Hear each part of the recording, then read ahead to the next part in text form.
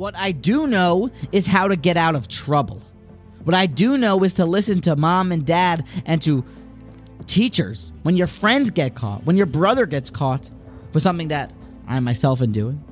To listen to the parents, to listen to the teachers how to listen in and not get caught in the future. How to hear how my friend got caught.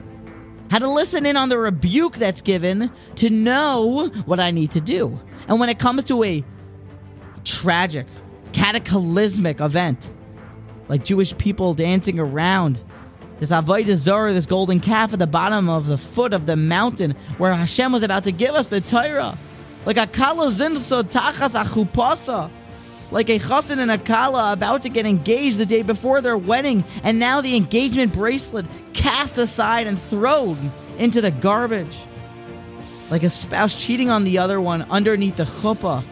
Something that we still suffer from today, this idolatrous avodah zarah of the Egel Hazav, something hard to understand, but every word of the rebuke is gold to prevent such occurrences in the future. It was when Moshe came close to the camp.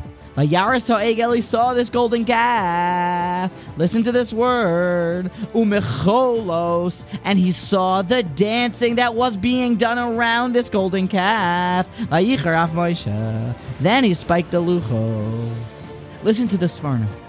Kishira'a shahayu semechim bekilkol she'asu. When he saw that the Jewish people were happy, were rejoicing in the sin. It then was the nail in the coffin, the straw that broke the camel's back. You see, the simcha, the dancing around it, the dancing hoira around it, was game over. Rabbi Yerucham tells us, God forbid, nobody's perfect, but sins happen. But the way that it's done, I don't want to say that. But if something happens, or if you're still bothered by missing a tefillah b'tzibur, if you are upset that you lost your cool, you should take pride in that. I'm still upset about it. You're not simcha in the kilkul she'asu. I messed up.